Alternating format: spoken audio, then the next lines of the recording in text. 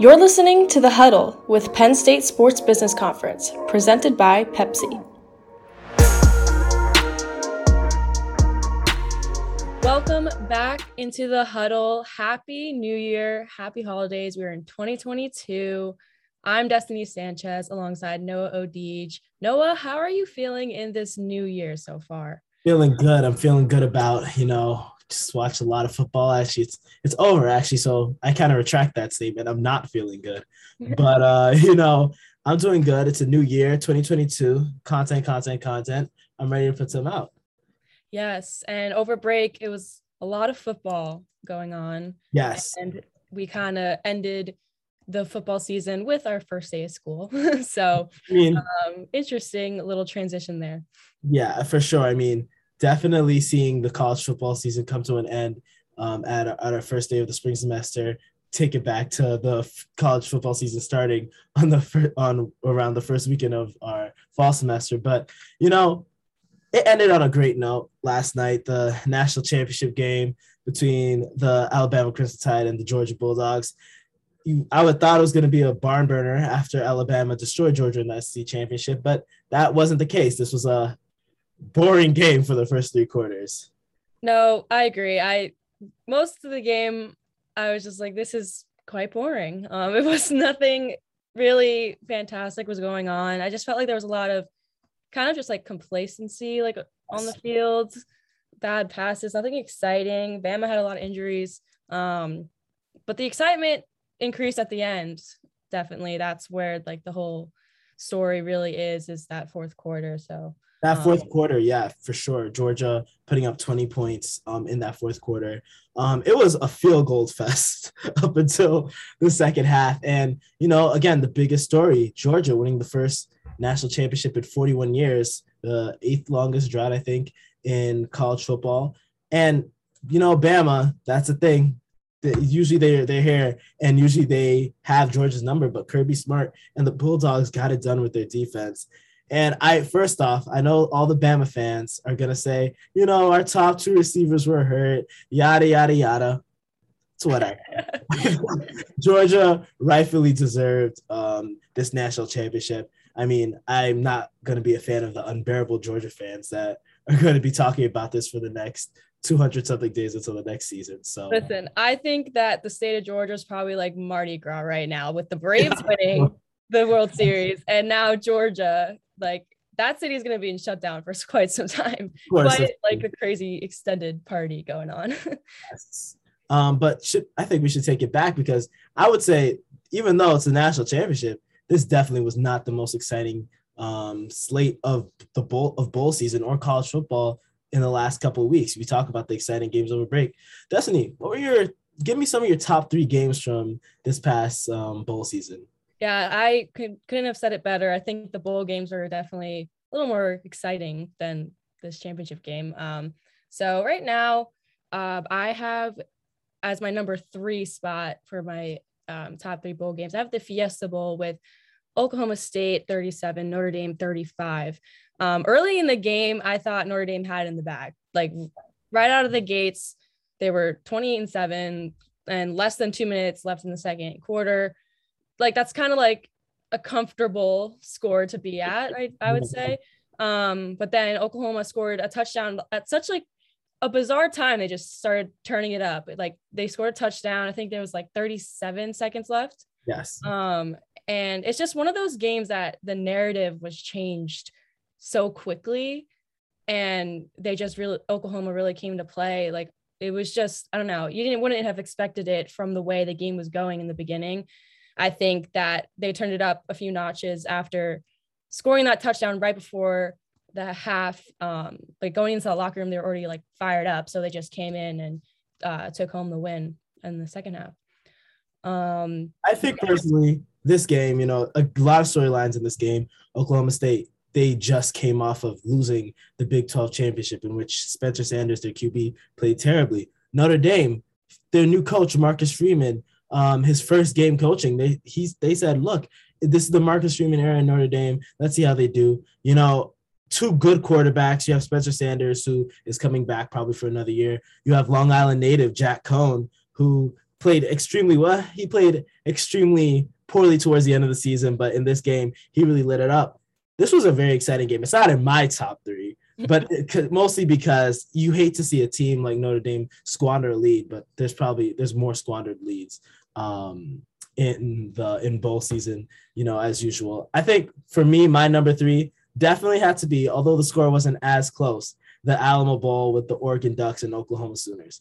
Going to this game, I was like, I'm not watching this. Oregon lost their coach. Oklahoma lost their coach, or pretty much everybody. I was like, this is going to be a game that's going to be boring. Both teams are going to transition into new regimes. And then Oklahoma comes and eats the doors off of Oregon. Oregon played a good game too. Caleb Williams decides to have one great showing and then, enters a transfer portal. But Oklahoma seeing Bob Stoops come back and coach one game, Oregon seeing what's going to happen for them next year.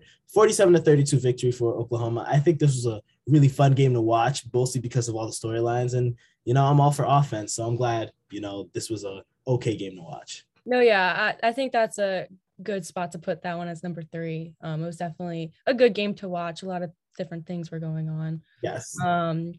My number 2 is the Music City Bowl with Purdue 48, Tennessee 45. Besides the multiple flags on both sides of this game, I really just enjoyed it. Tennessee led 21-7 after the first, and then Purdue came back scoring 16 points in the second. I think that second quarter really made this game. And just to put the cherry on top, Tennessee scoring with 1:35 remaining in the game, forcing an overtime. I think I just love those games where it goes back and forth with the score ending and then going into overtime. There's so much intensity. A lot of is at stake. And I think that getting that overtime win is it's classic comeback story. So I really enjoyed that one. As a Penn State fan, I'm kind of tired of overtime, especially seeing another Big Ten school win a bowl game. But I had the Music City Bowl as my number 2 as well. Purdue has a knack of putting up a lot of points when they don't need to, as they did against Michigan State this year. And against Tennessee, they really, really showed up. And, a lot of flags in this game, a very controversial game. But yeah, Purdue came to play. This was a barn burner. I definitely enjoyed this game, and that's why it's number 2. I think it's a perfect spot to put it at number 2. Yes. So at number 1, I think it's a lot of people's favorite game, the Rose Bowl. Ohio State 48, Utah 45. Utah, they had the lead in the first quarter, and I was honestly surprised by Ohio State's performance in the beginning. But then their offense just exploded with an old-fashioned shootout. CJ Stroud had 573 yards and 6 touchdowns. That was insane. So Utah then tied the game, less than 2 minutes left, and then Ohio State kicked the game-winning field goal with 9 seconds remaining. Again, another game where it's just like a nail biter, just classic shootout win for Ohio, textbook comeback story. And I felt that Utah and Ohio overall played a great game in Pasadena. Yeah, Utah coming off the Pac-12 championship. Love that. Love this team. The only thing better than this game were their jerseys in this game. Beautiful, beautiful jerseys.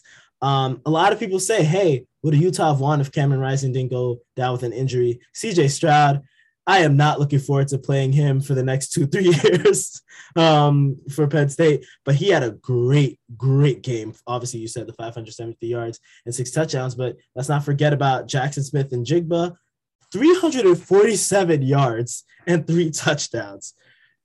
Another person we have to put. Same with Marvin Harrison Jr., who had 3 touchdowns. Ohio State, if this was their down year, going 11-2 and winning the Rose Bowl in this fashion, I am not excited for. No, they're definitely going to be a force to be reckoned with. I already think that CJ Stroud's the best QB in college football already, and this game was a perfect reminder of that. And I'm glad the Rose Bowl actually lived up to the hype. A lot of great Rose Bowls in the past, whether with this one, obviously Penn State, USC a couple years ago. This is the Rose Bowl lived up to the hype. So I put that as my number one too. You know, it's great to see two teams actually put up a fight against each other. And people counted Utah out, but they actually showed that they came to play. They could be players in the Pac-12 for seasons to come. No, yeah, definitely. And I think I guess like an honorable mention bowl game. I really like Georgia's bowl game. Yeah, it was a good one. I felt like, oh no.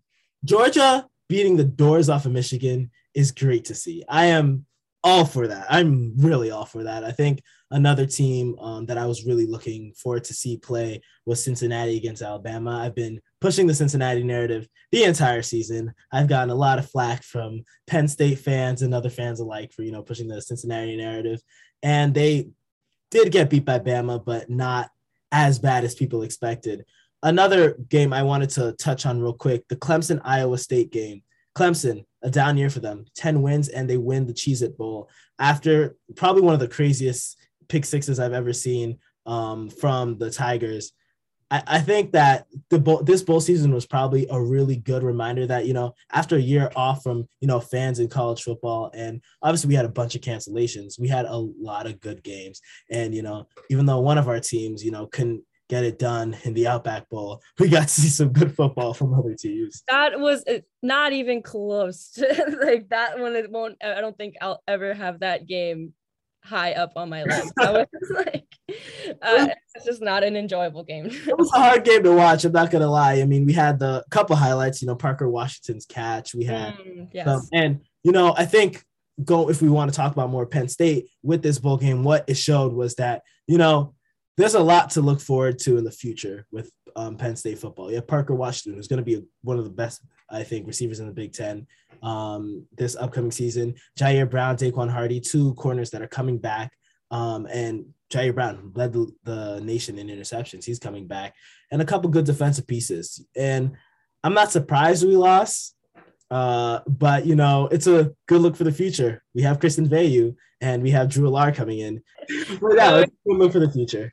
No, I that's a good way to like summarize that Outback Bowl for Penn State. I feel like that was a good glimpse of some things that we can see next season, like from Parker. Also, Keandre Lambert-Smith, yes, he had a great game as well.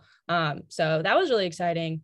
Yeah, I think that overall these bowl games, there were some really good ones that also could have been on my list as well. Those were my top three. And that Georgia bowl game, I think like Georgia, they are a very experienced Georgia team. Yeah. And I think that if Georgia were to beat Bama in the championship, it would have been last night, and they capitalized on that. I think they had that was their best shot right now, because of course Bama is a very young team. So it's sadly. I mean, Bryce Young is a sophomore and he was the Heisman. So I am not looking forward to, obviously Bama is always going to be there.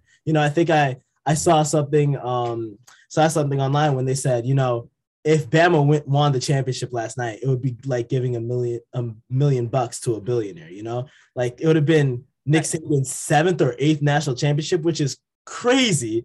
I don't think since I followed college football, I don't think Bama has ever had a bad season. So and that's not even Nick Saban has brought them 6 times.